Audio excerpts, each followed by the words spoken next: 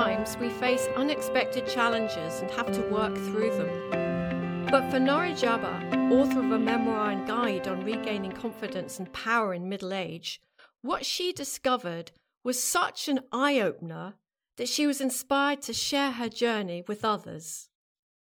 Nori's book, Keeping Your Seat at the Table, reveals why middle-aged women are so often passed over for jobs for which they are well qualified, how she got back at the table, and how other women can too.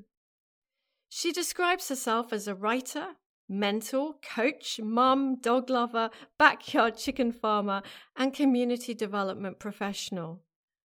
Nori, thank you so much for joining us here today. Well, thank you. I'm pleased to be here. Keeping Your Seat at the Table is part memoir, part guidebook. What inspired you to write it and to approach it in this way? So my journey started about 5 years ago when I decided I needed to go back to work. I had been consulting for almost 10 years and had a good consulting business, but I had lost one of my big clients and I couldn't replace them.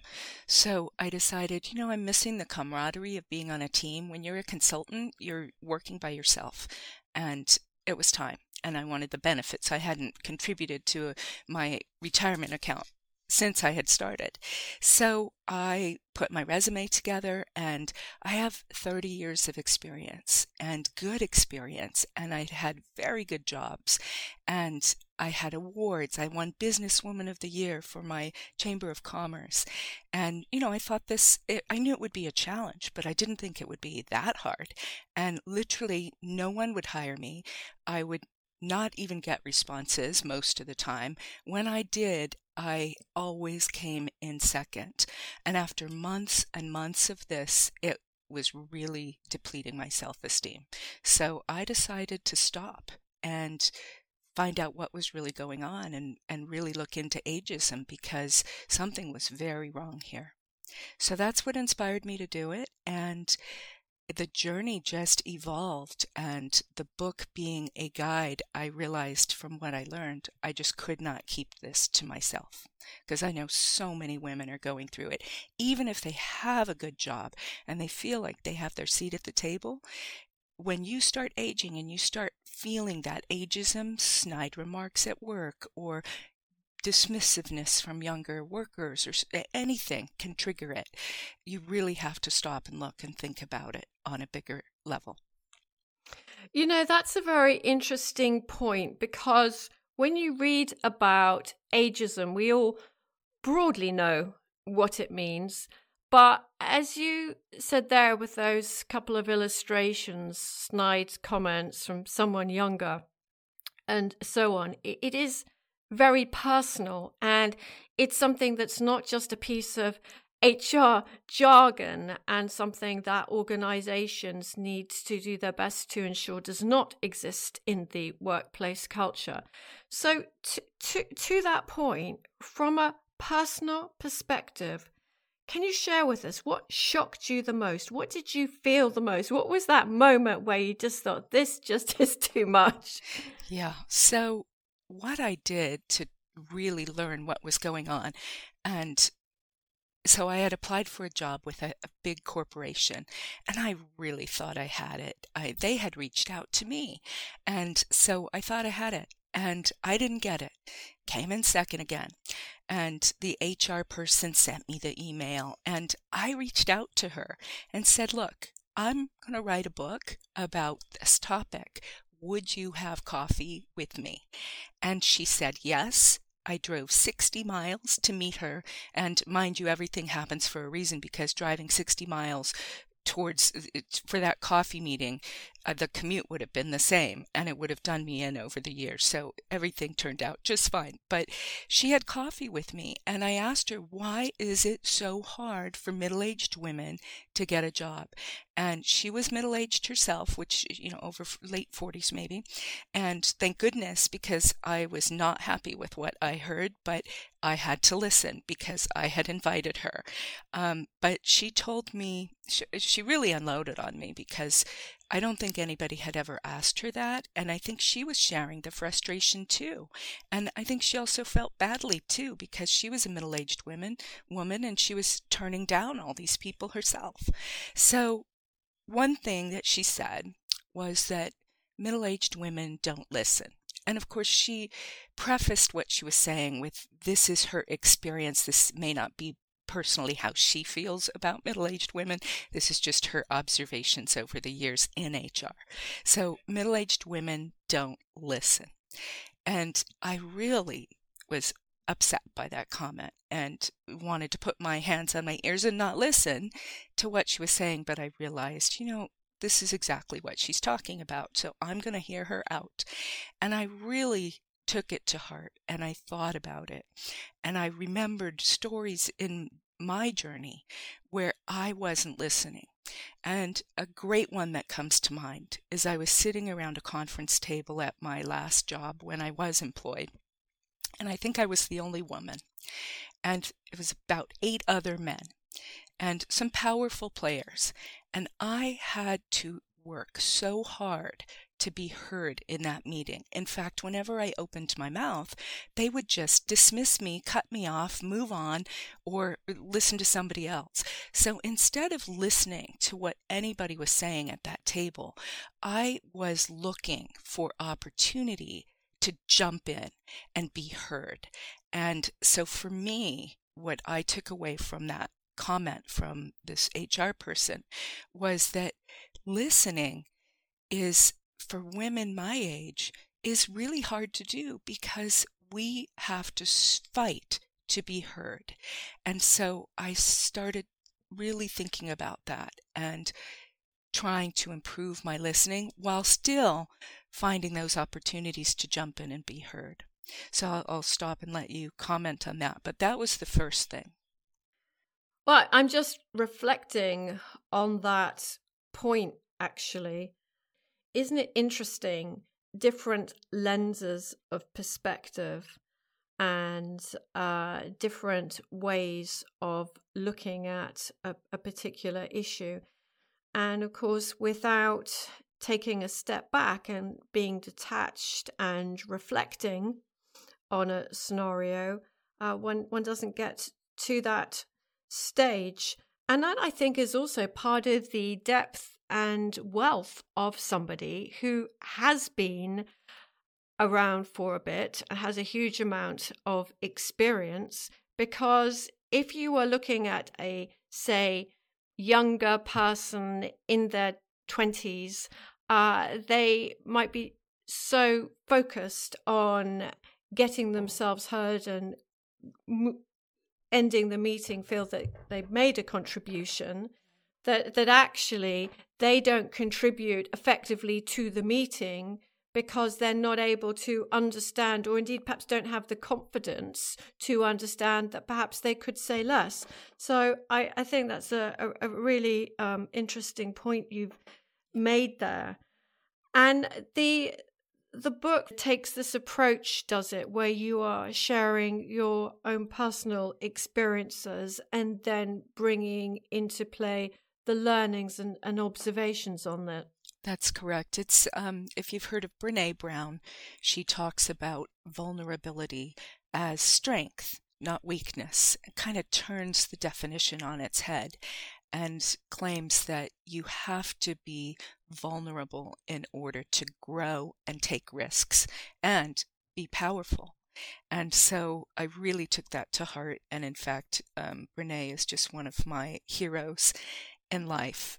She just really changed my life in that way. So the book is me being vulnerable and sharing my personal journey with others. And some things are really personal. And I felt like I needed to do that because I know every other woman my age is probably going through this.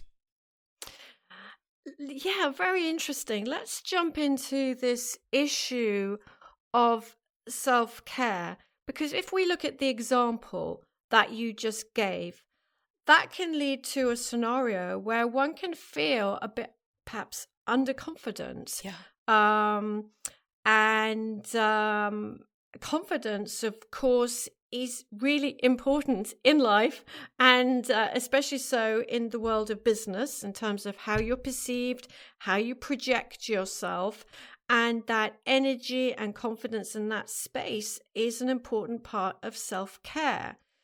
From your perspective, how does this self-care piece come in, and why is it so important in maintaining a strong presence at the table?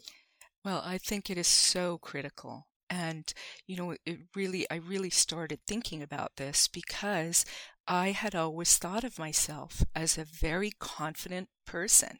And through my failure at finding a job, I was not a confident person. And that doesn't play well when you're trying to job hunt. So it's this vicious cycle that the job hunting was making me lose my confidence. And then by losing my confidence, I couldn't portray myself with the confidence I needed to get the job.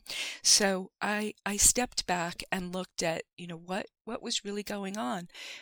Why was I losing my confidence? And a lot of it had to do with middle age. And, my body had changed shape. I had put on the 30 pounds that they say is the average that you put on during menopause. And I thought, oh no, that won't be me because I was thin my whole life. Nope, I put on exactly 30 pounds. And for the life of me, I can't lose it to this day. So I started looking at other things about self-care and and my diet. And I came up with this diet plan called WTF, which does not stand for what you think it might. It stands for Women Tired and Fed Up. And it's really about accepting yourself, but also doing the right things, but realizing that there's some things you can't control when we age, and hormones are one of them. And I also take some medications that make me gain weight. So, I just can't fight it. So I have to feel good about myself. So I looked at my wardrobe and decided if I'm not going to feel great about my body, I'm going to look fantastic so that people notice that. And I'm also going to do everything I can to take care of myself, to get enough sleep. I read Arianna Huffington's book and heard her speak about her book, The Sleep Revolution, and it changed my life because everybody I know has always looked at sleep as weakness. You have to get up early, which I do actually. But taking a nap means you're weak, and working those 100-hour weeks means you're fantastic. Well, Ariana doesn't believe in all that. She believes in getting to bed early and making sure that you take time to sleep. So I started focusing on sleep and focusing on exercise and trying to find my inner athlete, because I know that if you are strong physically, you have confidence. And if you look at how sports have impacted women, especially with young girls, it is like the number one thing to lead to self-confidence. And I wasn't an athlete when I was a kid. I wasn't the person picked on the team. I didn't feel good about my body, and I had to find that inner athlete. I did as a teenager. I started skiing, and before that I did gymnastics, but I really encourage people to hire a trainer or start a program and just get in shape so they feel good about themselves. Inner athlete is so interesting. I was talking to a friend of mine who's the editor of a recruitment magazine, and she said that the best thing that happened to her in COVID was that she started exercising and going to a local gym, and that it was absolutely transformational. She was quite apologetic because she didn't want to say something that was politically incorrect about why COVID had been such a good thing Right. for her. Well, I started walking during COVID because that's the one thing we could do. And we adopted a dog during COVID as well, and she needs a lot of walking. So I started walking a lot, like 15,000 steps a day, 20,000 on weekends. And now I have tendonitis in my foot because of it all. But, I started getting in shape, even though I'm still didn't lose the weight. It did nothing for the weight loss, but I know my heart is in good shape. My muscles are good, and and I listened to podcasts and audiobooks. So I started reading, which I had never really had time to do. So listening to valuable information on my walks just makes me feel so empowered. I listen to leadership books. I listen to fiction. I listen to memoirs. Memoirs are my favorite to listen to on walks because the story is just so easy. It flows so well. Whereas fiction, you kind of have to really pay attention. And if your dog's running off one direction, you might miss something important. But, all of these self-care things are critical to keeping your seat at the table and keeping yourself healthy and happy. Indeed, and readers might be surprised that you include guidance on dealing with aging parents and facing aging. Why was it critical to include that? Well, so when I said I was consulting and I lost one of my big clients, the reason I lost my big client was because of an aging parent. My mom lived in a different state and lived alone, and we all knew that this was coming and that we would have to address it, but we did nothing to prepare for it because you just don't want to deal with it until you have to. And the volcano erupted, and I had to drop everything to fly out to Colorado and help move her and find her a new place to live and downsize her and sell her house and everything. And it was it pulled me under the table. And that's the name of that chapter where I address that, because when we get to this age, a lot of us have children that are getting older, and they need us more, not less, as they get older, right? We all know that. And then I had the aging parents and my mom, who needed just so much effort on my part. And it was the hardest thing I've ever faced in my life. It was daunting and overwhelming. And not only did it pull me under the table, it consumed my life for months and months and months. And had I been more prepared, I wouldn't have lost my seat at the table because of it. And it wasn't the only thing, but I realized that, with life that happens, especially in those middle age years where you have adult children or children that are nearing adulthood, and you want to get them into university and help launch them on their way, and meanwhile you have to take care of your parent. It's a lot, and it's sometimes too much for us to handle that, and a very demanding job. I mean, how can you do it all? You can't. It's fascinating, isn't it? These new types of challenges that we're not necessarily prepped for, that present at certain times. And unplanned times. You can't plan for when it's going to happen. You can't plan for when it's going to happen, and it could even be the death Yes. of a parent, Yeah. or indeed something unexpected that happens to a child who was going all in the right direction, and then life experience hits, something Yes. happens where you really need to support them. Well, that's happened to me right now, Nicola. So, while I'm going through this, one of my adult children had an injury at work, and it caused a brain injury, and I have had to help take care of her. And so you just never know what's going to pull you under the table. And I think that's why self-care becomes so important, because you have to have the resilience. You don't have a choice. You have to be there for your family. And if you have a demanding job, or you're looking for a demanding job, juggling all of that is really almost impossible. And with my parents, and my dad had a brain injury as well. He fell and cracked his skull in 7 places and didn't know who anybody was for quite some time. But I also learned that the brain is a miraculous thing, and it can heal no matter what you put it through. There is so much healing that can happen. But all of that going on with my parents forced me to think about my own aging in a way that I never had. It made me think about death and what I want to do before I die, and how I want my children involved in my life, and I don't want to put my kids through what I went through with my mother. And I don't blame her. I'm not angry. It's just life. But I can do things now to put measures in place to make it easier on them later.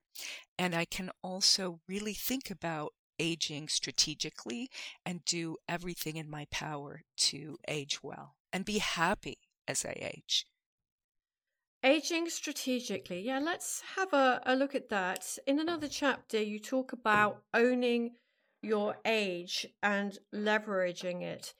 In a world of work where what you look like does matter, more so in some sectors and industries than others, can you unpack for us what exactly you mean by owning your age and leveraging it? Yes. So, as part of the book, I did an experiment. And, women are always, we are told that aging is bad and that we do whatever we can to look younger, including coloring our hair. So, as an experiment for the book, I decided to stop coloring my hair. And I was totally ahead of the game because COVID had not happened. And of course, so many women stopped coloring their hair during COVID. So I had a head start and was growing out my hair at that time. And I wanted to see if people treated me differently and really get a sense of, does this fake color make such a difference? Is this really making me look younger? Is it helping me? And so I grew my hair out, and guess what? People treated me better. Better, yes. And if you look at women who let their hair grow out and are in powerful positions in business, CEO, C-suite people, or any director or anything, vice presidents. If you see a woman who has gray hair or white hair, they are almost always incredibly confident and powerful women, right? If you think of examples, they always are. And so I talked to a few of these women. I happened to have a few clients where I had women in my life who rocked that gray hair and looked fantastic. And there's one on my city council here who has white hair, and she is so beautiful and so powerful and such an important person in our community. And she has owned her age so beautifully. So I felt like I can learn from these women. And the fact that people treated me differently is so interesting because I am no longer trying to hide my age. And are they really treating me differently because I'm not hiding my age? Or is the confidence coming from within me because I'm owning my age? Maybe a little bit of both. But either way, I am never going back. And as long as you keep your hair well styled and, you don't look like you're just letting yourself go, you own it, you stand up tall, you feel good about it, it is really important. So the other thing, and I don't know how it works in Europe, but here you are told, here in the US, you are told to hide your age on your CV, to not put the year that you graduated from university or college, to not put anything that would give away just how old you are.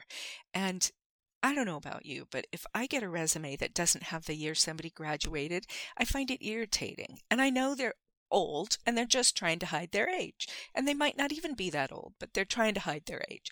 So leveraging and owning your age is about having that confidence of your experience and knowing that you have so much value to add because of it that you don't have to hide your age. But it's also balancing humility and authority, listening and providing value and advice. And I think too often people that get to a certain age have so much experience and value to give that they forget to listen a little bit, that it's more they focus more on sharing than receiving. And there is so much growth that can still happen, and learning that can be done, and listening that needs to happen. So you have to balance that really carefully. But that's owning your age. It's not hiding it, and it's using it to your advantage. And here's a great example in business. So business never goes smoothly, no matter what industry or job you're in. There's always a crisis at some point. Something terrible happens that you need all hands on deck to get through.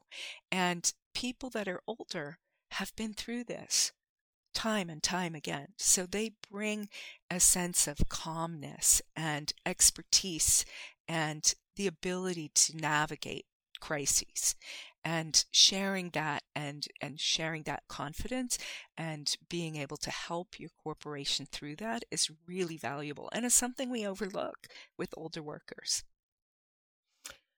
What's really interesting about what you were saying there is that you specifically reference listening at least a couple of times. Yes. And that takes us back to the beginning of the interview and that trigger, the role where you sat down with HR afterwards and had this discussion around listening and these different lenses of perspective. So I'm really pleased actually that we ended on this note, because it so perfectly proves that one of the greatest things that we can learn is to listen. And the more listening you do, people of all ages, people of all seniority, if you're traveling, people of different nationalities, etc., it is hugely valuable in the world of work.